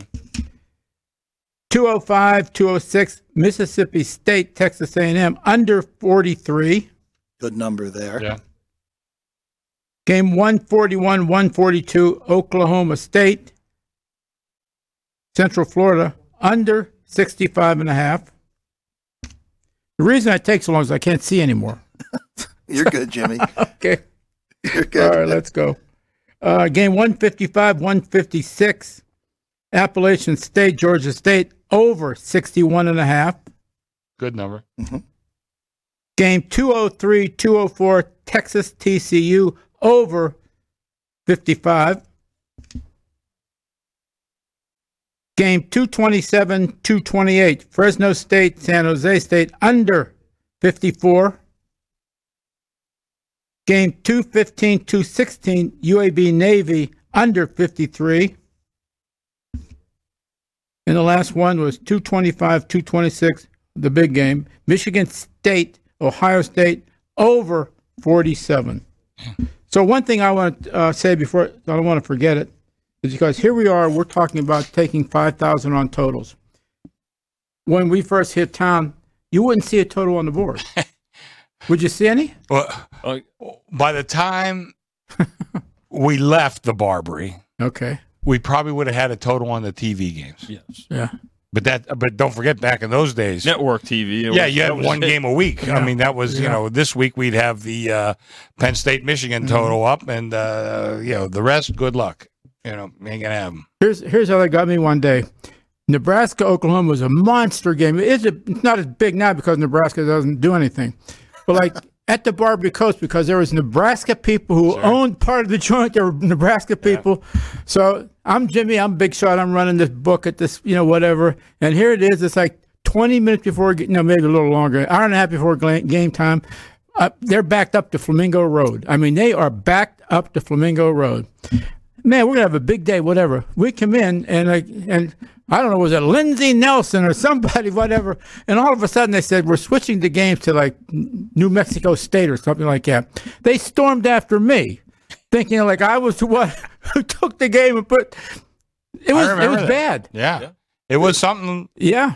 I think it was like San Jose and Fresno or something like that. Why did it? Because you're on the West Coast. Regional. Oh, wow. Yeah. You got to remember, this is long before you were born. We got one game a week. Yeah. That was it. You might remember like Phillips 66. What was they had like an outlaw, the Magliulo State. You might get something on like some weird UHF channel or something like that. We didn't have satellites then either, by the way. So you might get some weird thing, this and that. But mostly, you got one game a week. Yeah. That's what you had, one game. And I used to get this. Hey, Jimmy, get all those creeps out of here. They're making the lines too long, don't know what they're doing. I want to say, you're the creep. You're the one that should get out of it. But as we keep pointing out, it's a different world that we're dealing with now. But if you have any brains and you have the owner or the people upstairs understanding it, they make it a lot easier to do the transition also. No, we've been lucky working we have. for Michael all these years. We really have been lucky. And Frank. We don't mention Frank enough. You're right. Frank's been a huge supporter of ours through the years. He really has been. Tremendous. No doubt. So I was, we were all there opening day, so I'm done. I'm going to go. Well, we got pro football we got to get to, John. Where are you going, Jimmy? I went to the spa already. Okay. I'm going to go eat something. Okay, yeah. Jimmy, go grab something to eat. Thank you very much, as always. Jimmy Vaccaro. You're going down to a coffee shop? Best thing on the menu is the prime rib French dip. Are you kidding me? Jimmy Vaccaro, everyone. An American treasure. All right. Job, let's go through these NFL games here, guys. Can rapid fire some of these mediocre ones, and we start with a mediocre one. There's a lot of mediocre ones. In Germany here. Chris, the Indianapolis Colts are the only team in the NFL to score 20 or more points in every single game so far this year. And they take that show over across to Frankfurt, Germany, to take on the Patriots. There are rumblings that if the Patriots lose this game, maybe Robert Kraft might fire Bill Belichick mid-season. There is that rumbling. I have a hard time seeing that, but we have seen crazier things happen. Chris, you're up to 2 on Indy here with a total of 43 in this one. Yeah, a little bit of money on Indy, which I can understand. I think that they've shown that they can put points on the board, and I'm not sure New England can do that. Boy, I don't know. Jeff, we talk about, getting into the mind of a billionaire. And obviously, not just 1 billion. He got a lot of billions. Yep. So what you think he might do and what I think he might do doesn't mean a damn thing. He's going to do what he wants to do. And I don't know if he's going to fire Bill Belichick with a bad performance or not.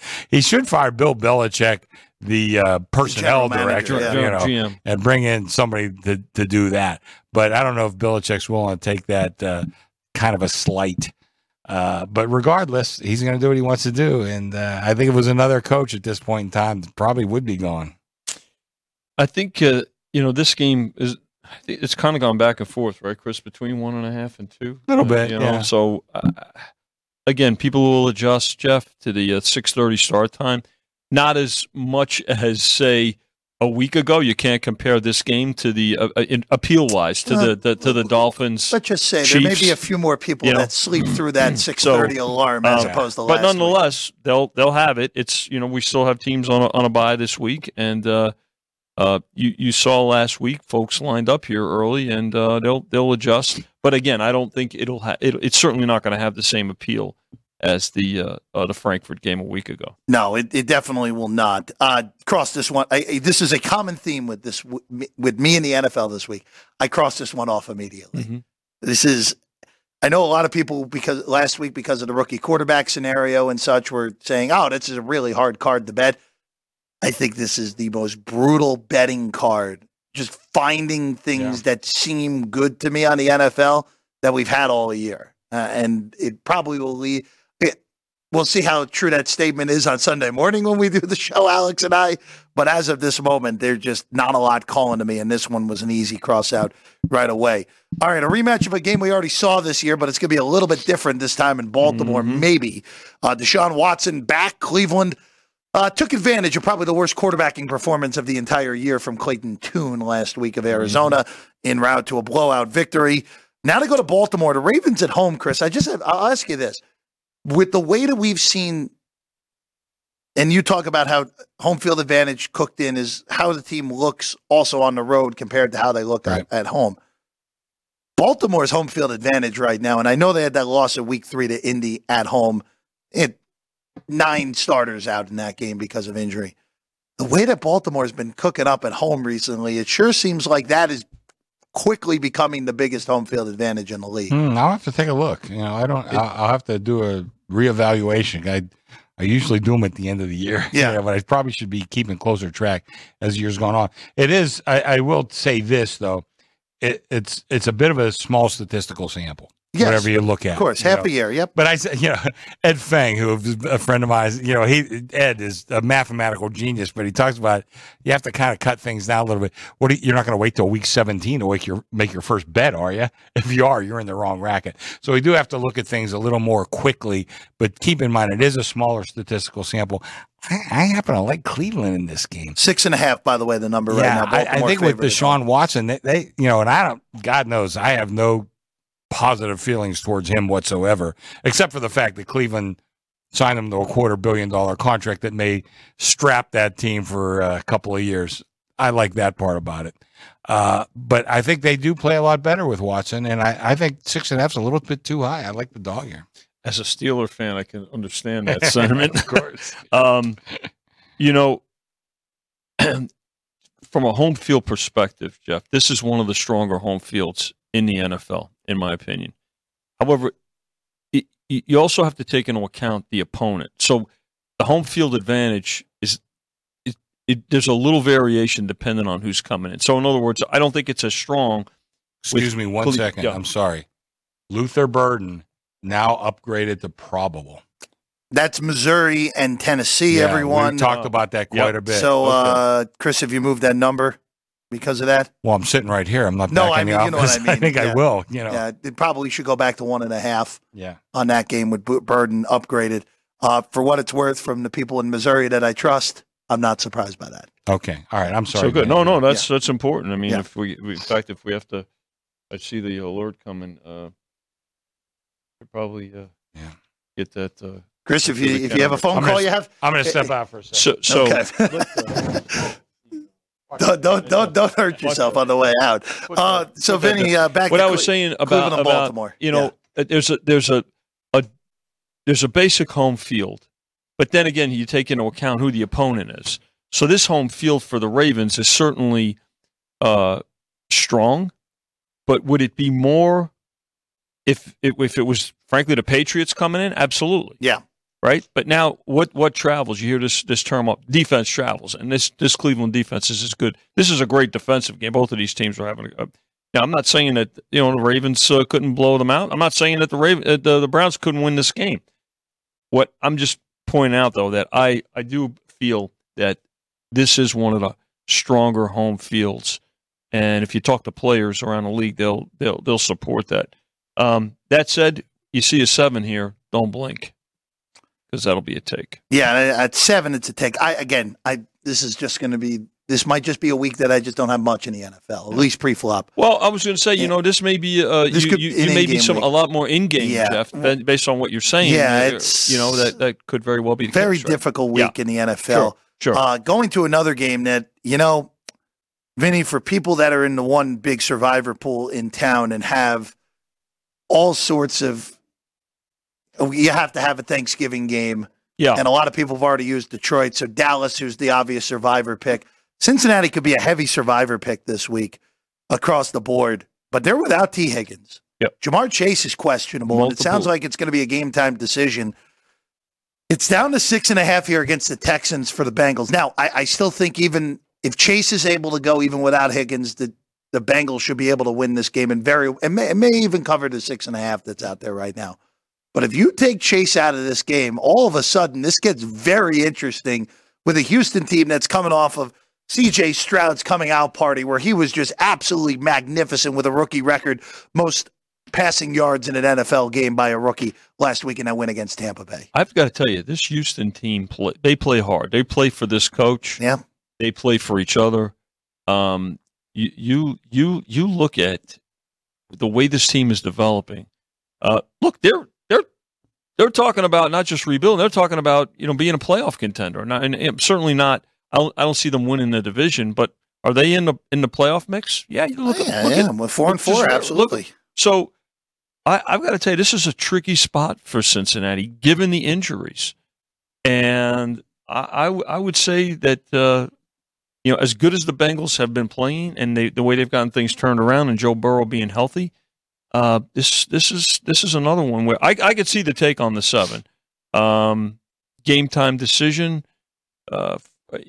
Well, I don't know. It's I think it'll be a good two-way betting game, but we know what the take is. The question is, I think waiting and seeing the eligibles and ineligibles or actives and inactives on Sunday morning is going to tell a lot about what the Bengals are, what kind of support we're going to see for the Bengals, Chris.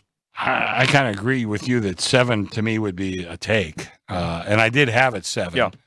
But as I look through the rest of the week, injury reports and all that, I think 7 would be a one-way number. I don't see anybody laying the 7. I think 6.5 makes it tough, but I think 7 would be a one-way number. You got to take it or pass. Yeah, this is again a pass for me. This is also Cincinnati and Baltimore play each other on Thursday next week, and the question is, how did that game land on Thursday? With how good of a game that is. Al Davis Michaels might actually be paying attention. Yeah. But it's you might watch the game, actually. Hey, that was a close game last night, Chris. That game was close. I was at dinner last night. I have friends. It seems like we can only arrange everything on Thursday nights. So I looked at the schedule and says, you know what? If we're going out on a Thursday, this is the time. This is the one. This is the one. I can miss this game and not think twice about it. Of course, it falls 3. And of course it fell 3. Yeah, as we know. Bengals 6.5. Again, nothing for me on this one. I will say, though, Joe Burrow is sitting out there at books that offered at 20-1 to win the MVP, still 15-1, still out there. That's still pretty good. Still pretty good if you can get anything north of 10-1 on Burrow to win the MVP. Bengals, again, I've said it plenty of times. You had to get rid of them when you could have, and here they are. Yeah. The league did not, and the Bengals are just fine now, as now they're all healthy. Yeah, I was looking back through my futures. When Burrow was hurt, I had the Bengals as high as 35-1 to win the Super Bowl. Yeah. It's a mea culpa. I should not have had it that high. And we got bet a little. not much, like a nickel or something like that. It's funny because remember last year when the Bengals got off to that really bad start last year, it was the same sort of thing. Oh, that run to the Super Bowl the year before was a fluke. Those numbers really got, to me, way too high on the Bengals in the futures market, and they were one late shove away from being in overtime in the AFC Championship game a year ago. Just some teams that I know they haven't won yet. They kind of have a little bit of the Brady New England teams in them where they get off to the bad starts and then wait a second, why did we discount them after week 4? Yeah, I know I did. I think I made a mistake. This is a really interesting game. NFC versus AFC. Niners on the road in Jacksonville. It looks like Trent Williams and Deebo Samuel will be back for the Niners. Right. 3-game losing streak, Chris. On the road against the team that, quite frankly, has looked pretty darn good. Sure. After that loss in week 3 to Houston, they've really stabilized. Have won 5 in a row to get to 6-2. The Jags, rarity. You're going to get a good team at home getting 3, but I want absolutely nothing to do with them this week with the Niners finally getting healthy. Well, I would agree. And, one thing I've said for many, many years, if you bet momentum in college, you could do pretty good. Yeah. You bet momentum in the pros, you're going to get killed. Oh, yes. And the momentum right now is on the side of Jacksonville. But you look at the overall picture, and this is one of the sides I think is definitely the right side is San Francisco. They're getting healthy. They've had a little extra time off to prepare for this one. They're in desperate straits all of a sudden. This game is hugely important. Gotta have it, yeah. I think San Francisco is absolutely the right side.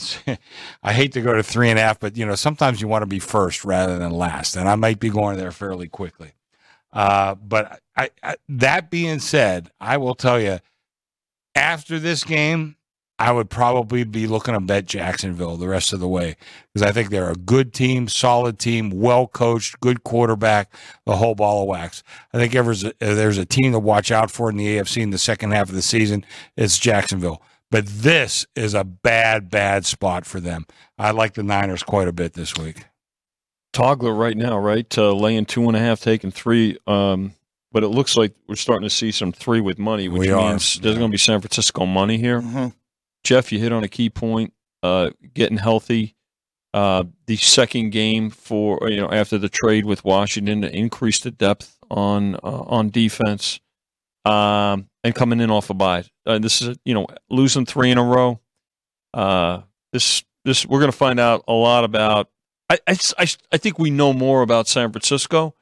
We're going to find out, to Chris's point too about Jacksonville here, who's playing terrific. Don't get me wrong, but Yeah, this is probably the best game of the morning, really, when you think about it. When you watch it. This in Cleveland and Baltimore, and Baltimore and Cleveland with the two defenses there. Yeah. So, but this Bears watch. But I could see this. I could see this going through. Yeah. Again, for the Niners, it's important because the NFC West is all of a sudden not a sure thing right now. Yeah. I still think they get it done out west. Seattle, I'm not buying. We kind of saw what they've been against better competition so far this year. And we'll get to their game a little bit later. Again, Niners tied in the West with the Seahawks. Seahawks currently just ahead on tie breaks, but that will likely change as we go through. All right, New Orleans and Minnesota. What an amazing job by Josh Dobbs a week ago coming off the bench on 4 days with being with the team, leading the comeback win against Atlanta. Now to get New Orleans, who, they started every second half possession in Chicago territory a week ago and still only won by 7. Oh, and by the way, they needed 4 turnovers in the fourth quarter to hold on in that one. This is, Chris, it's 3. You're the only flat 3 in town. That's the way we do things. Yeah. As we know. So the best number on Minnesota in town is here. Getting a full 3, total 41. This is the closest I am to betting aside. I like the Vikings getting the 3. I don't expect Justin Jefferson to play, but we kind of went too far the other way on Kevin O'Connell. Yeah. Where I think Kevin O'Connell can coach. I don't know why there are a lot of people out there that are saying, oh, this guy's not a good coach. It was all luck last year. No, the offensive numbers have been good the whole time. It's just natural regression with all those close wins more than anything. I was not in that ballpark saying that about Kevin O'Connell, but I listen. We've seen Josh Dobbs. We kind of know what he is. We know what he is, and I think when you see that lightning in a bottle that he caught last week, I think it's just going to be hard to duplicate that. I would say at this number that I have right now in this store, it'd be take 3 or pass. But if I was out there and I saw a 2.5 flat, I think I'd like Minnesota. I think I'd like New Orleans a little bit in this spot. But that being said, I really have no strong opinion here. This is a toggler, 2.5, 3. We'll probably be back to 2.5 at some point. But right now, I prefer to hold the whole number if I can. Right. And that's what I'm doing right now. But I'm not sure. I think it's a tough game. If I was out there betting, I would pass. I really don't like New Orleans. And New Orleans is going to win this division in the NFC South at this rate because they've taken enough advantage of the easy schedule of Vinny. And again, if they win this game, they're 6-4, despite really not playing good football at all this year. Well, they did escape last week. They sure did.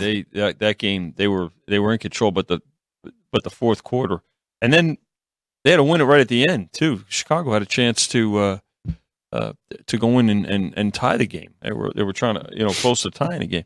I think this game here, it's a matter of who do you trust, which coach do you trust. You probably trust O'Connell a little bit more. Jefferson, wait to see about him. If he plays, then obviously it comes down. If he doesn't, I'm not so sure it goes through 3, but be a very difficult spot I think to lay the Saints here.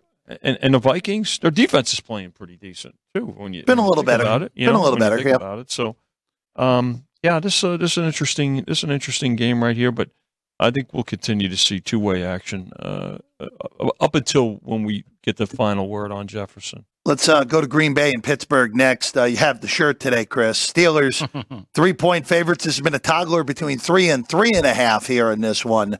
39 the total. I'm a little surprised the total's that high, and the fact that it's been bet up here.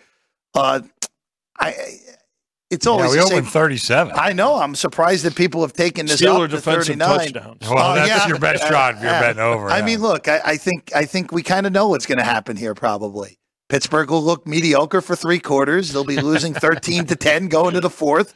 They'll catch lightning in the bottle and win the game 20-13. I think that's pretty safe at this point, Chris. You have the script somewhere in your pocket. Is that what you're on one of those commercials? That's what Pittsburgh's done all year. Don't forget mentioning they'll be outgained too. Oh yes, they'll be. If they're ever going to outgain someone, it would be this week that they would outgain Green Bay. I got to tell you, and our friend John Falensky, who is been in this business a long time, big Green Bay Packer fan, even though he's from Pittsburgh. And I talked to him this week.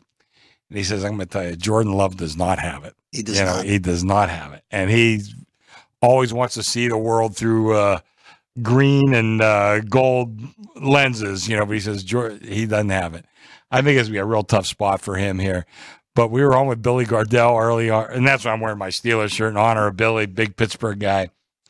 I'll tell you, if you're going to bet Pittsburgh, maybe you could lay the 3, but I'd be much more comfortable betting the money line, even if you have to lay $1.70, something like that, because this game could easily be 14-13 at the end. Or something like that. So, I mean, if you like Pittsburgh, I'd say probably bet the money line. I think Pittsburgh will win this game. I really do. But, you're playing with fire. If you even dream of laying 3.5, you are really playing with fire in this one. I would definitely not even consider the 3.5. 3 is the only number you can even consider. Yeah, that's the only one you could consider. And listen, if you like Green Bay, you could probably take a 3.5. But sure. I think it would be hard to bet Green Bay in this spot. Just think about everything that we're saying right here and how important that number 3 is. Yeah. Oh, yeah. I mean, so particularly in the NFL, right? I mean, when it's 3.5 in a game like this, it's a take. When it's 3, you're laying it. And, so yeah, this figures to be a close one coming, and being determined right in the fourth quarter. No, those Pittsburgh games are never blowouts, except for the Houston game earlier in the year. That's the only one that's been a non-competitive game that's featured Pittsburgh this year. Little did we know how good Houston was. Hey, look, Houston is they're alive. They're alive. They're a live team regardless of the circumstances. We've sung the praise of DeMarco Ryans and C.J. Stroud. Yeah. Those two have been a huge story this year, really coming from nowhere. I mean, Ryans, we knew him as a good assistant and that sort of thing, but and C.J. Stroud, some of us liked him coming out of college. I didn't expect this, though. I got to tell you, his kid's good, especially in comparison to what Young has done. Young has not done so far this year. It sure looks like Houston actually was better off picking number 2 than they were picking number 1. One more other thing. That was the one game that the Steelers did not make the second half, or the second half adjustments did not fall into place for them that day. That was the one game. Every other game they've either won in the second half or been much closer. Let's go to a game that I crossed off immediately. That's Tennessee at Tampa. If you know what's going to happen in this game and have a confident bet on the side in this one, good for you. I have no idea in this game. With Levis being named a permanent starter in Tennessee, and correctly so, I actually think he's looked a lot better than I would have expected through 2 starts. Was he a second-round draft choice, Jeff? Yes. Second round? Yeah, second round.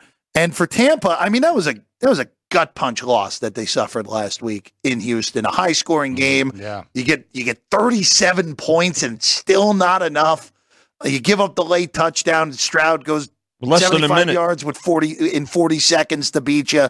Really a gut punch for Tampa. Chris, you're at Tampa 1-39 here in a game that, I'll be honest with you, like I said, I have absolutely no clue on this one. Well, I got a lot of the same opinion on most of the card. I gotta say, I think it's a really hard card myself.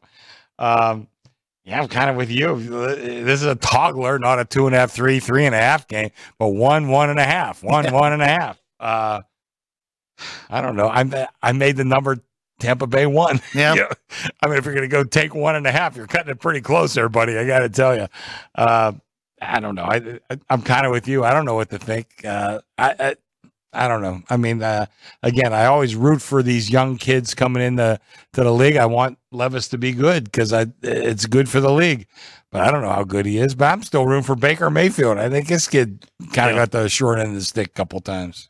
That's my take on this game. How you got a journeyman and now a veteran in Mayfield going up against Levis, the rookie. So I think we're going to continue to see this one bounce, between 1 and 1.5. I think he got his lowest pick at one point. It was all to take early in the week on the Titans, but I could see Tampa money showing too, and I think overall there'll be two-way action on the game. Yeah. Good luck to anyone who places a wager on this one. That's my stance. I reserve the right to make an in-game bet. That's all I'll say on that one. You always have that reservation. Yes. Kyler Murray's back for Arizona this week. Yeah. He's returning. They just put out a video on the Cardinals Twitter account confirming that he is a go for this week. Chris, Atlanta somehow found a way to lose to Josh Dobbs on 3 days with being with the Minnesota Vikings last week. You have been all over the map on this game. Yeah. As high as Atlanta 3, as low as pick. You're right now sitting at Atlanta -2 on the road against Arizona. Total 43 of this one. I got to kind of like Atlanta in this game. You know, everybody knows I've never been a Kyler Murray fan. I mean, you just have to wonder, how does this team respond after that game last week? And there's rumors that what's the coach for Atlanta? Smith? Arthur Smith. He may not last the plane ride home if they lose this game. I kind of like Atlanta in this game. I think they cover this number. I think they win this game. You know, but listen, I say that, and somebody texted me their plays today, and they said, "Is this crazy?" I says, "This is the NFL. Nothing is crazy." You know, I don't have any idea. I mean, if Kyler Murray lights him up at 35, and I'd come in on Monday and say, "We should have seen it coming, Jeff," but I don't see that. I think Atlanta wins this game. I like Atlanta in this one. You know, well, Murray's back. I think James Conner's back, I believe, this week as well for the. Let me just confirm that, but I think you are right for the Cardinals, which is big. And the reason it's big is that he's missed at least the last 2 games. He's still the leading rusher on the team. James Conner's been out a month. Right. He is, quote, trending in the right direction, listed as questionable. He's still the leading rusher on the team after being out for a month. So that's how important he is to the. I don't know. I'm a little opposite Chris in this one. I could see where Murray being back and if Conner plays is a big boost to the Cardinals here, and it wouldn't shock me if there's support for him, at the counter. So, perception's reality to a lot of folks, and Falcons play a lot of close games. They got some talent, or they're going with Heineke, right? So, yes. I don't know. I just. It's going to be interesting to see here. I think, overall, I don't think it'll be that big a decision because I think there'll be, this early Falcons. It's gone back and forth already, but I could see some Cardinal support at some point. It would not shock me if Atlanta wins this game by 1 and Arizona covers. It would not shock me. Would it shock you if Arizona wins a game? No. So anything's on the table here. Yeah. It would not shock me if Kyler Murray coming back actually hurts Arizona and they look terrible. Well, it can't hurt them any more than it did last week. No, I'm talking about in comparison to what Dobbs was. Okay. Last week it's a one-off. Yeah, if you had a kid who had no chance at all in Clayton Tune playing in that game, that's Chris, I know From a team perspective, there's always burn the tape games. From a betting perspective, that was a burn the tape game. I take absolutely nothing from that one because I actually thought their defense played pretty well and just had no chance. Another team that plays very hard. Chris and I see this every week. Gannon's done a great job. They play hard. Yeah. They don't. There's no quitting this team. So. Yeah, they're fighting for the first pick. Could be a very interesting race between them and Carolina, which actually, of course, would be the Chicago Bears getting the Carolina pick. I just think it's a bad organization, the Cardinals. Yeah. They've had a couple of good years here and there, but overall, the Bidwells, they've owned that team for about 60 years, literally, and it's just not a good organization. You have the quarterback. Let's trade, get Kurt Warner at the end of his career and catch lightning in a bottle there. They did. Carson Palmer, same sort of deal. Right. Kyler Murray is what he is. It's very hard to be an elite quarterback in this league at 5'9". Yeah. Drew Brees was one of a kind. Was he on his tiptoes when you measured him, Jeff? Let's go to the Chargers and the Lions.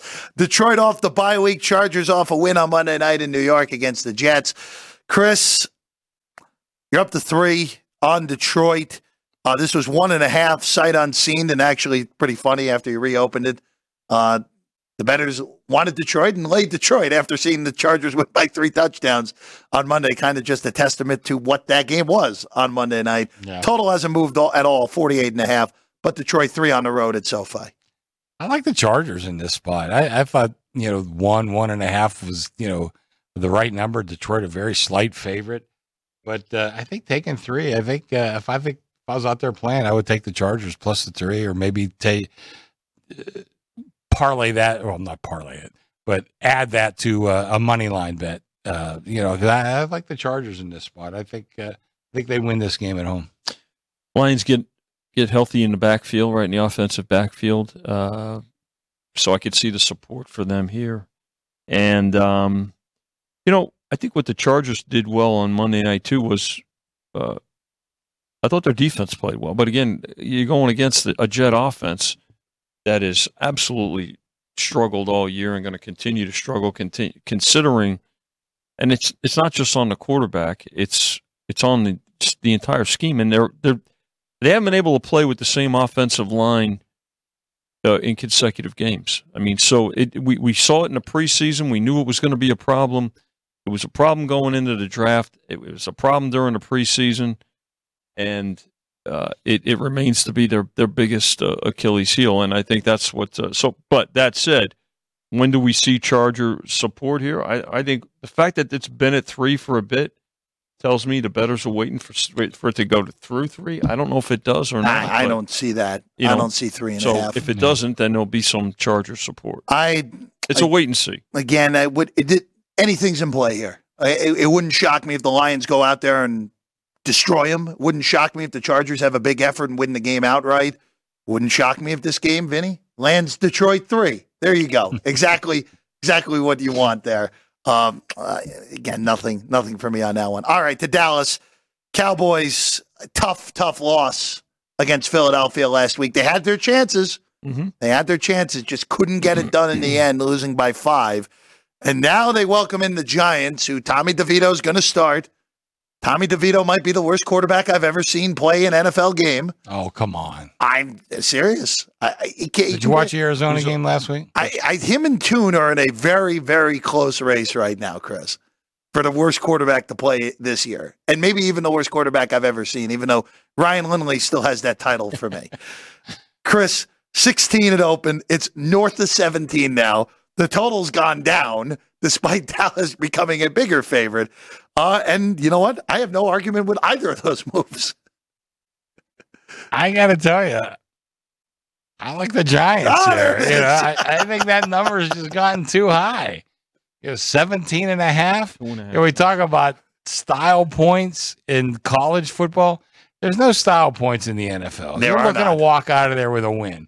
I mean, if they're up by 14 late in the game, listen, who knows? I mean, the mind of any coach might be looking to cover, especially, Dallas. If I had to pick one team that would look for style points, it would probably be Dallas, with that Jerry Jones run outfit.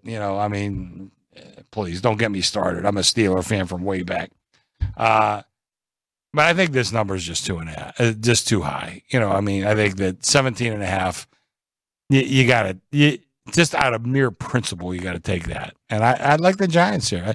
Listen, I'm going to need them. And you know what? I don't mind needing them. That's okay. Huge number. We did take a bet over at 38.5. So, look, the Giants, we talked about the Jets' offensive line issues. They've got offensive line issues. Again, they traded Leonard Williams, so they're their best defender, a couple of weeks ago, too, at the trade deadline. Quarterback issues. It's difficult here. Cowboys, they'll be teased down. Pros will tease them up and take, go through 3 touchdowns easily. So, but we're going to need the Giants. And to Chris's point, if you need a team that's getting 2.5 touchdowns, it's not a bad spot to be in. I have nothing on this. Yeah. I thought it's 16. Dallas. You've been saying that for almost every game. Jeff. I know. Hey, look. Sometimes. No, the only thing I can tell you, I kind of agree with you. This is a really difficult. And as Vinny has told me on plenty of occasions, you have to book them all. I don't have to bet them all. That's right. So that's where we're at this week. Washington at Seattle here. Commanders, Chris. This is toggler between 6 and 6.5. Seattle laying 6 right now. Total 44.5. Look, I think Sam Howell's been totally reasonable this year. I know he's taken a lot of sacks. He's holding the ball too long. But when he's been able to get the ball out, he's looked perfectly solid so far this year for Washington. Well, the wise guys kind of agree with you because I've got most of the sharp play is on the dog plus the 6.5. Boy, no strong opinion here. I was thinking if I was going to play the dog, I'd probably be looking for 7. But, I don't know. Jeff, I've been saying it, kind of teasing you about it, but I'm going to tell you the same thing.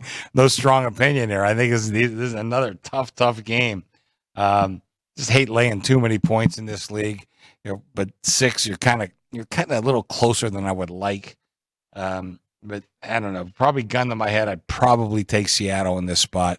By the way, I think the weather's going to be kind of bad up there. Yeah, it's not going to be great. Yeah, so I don't know. Maybe a slight lean towards Seattle, but nothing strong whatsoever. Seattle's got to be angry. That was not good last week.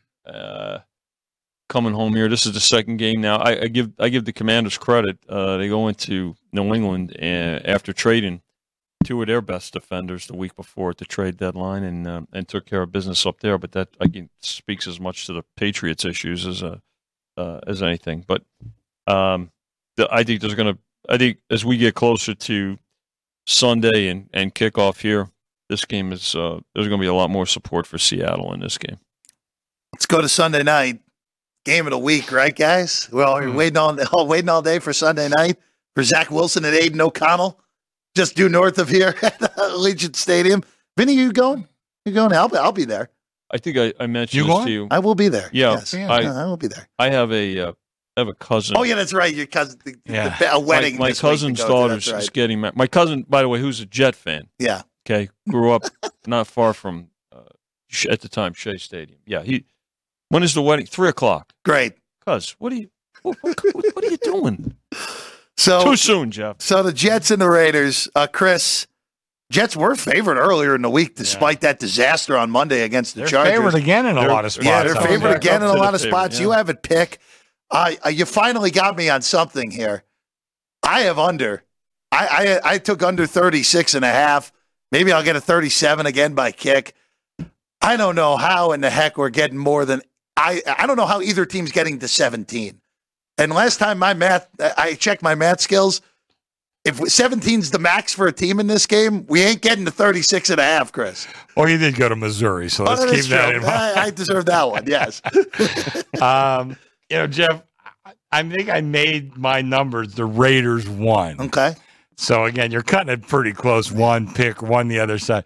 But how can the Jets be a road favorite? I think pick is right in this game. Oh, well, that's why I'm running the game pick. I don't know who to favor in this one. But, I mean, how do you make the Jets a road favorite? I don't know. And,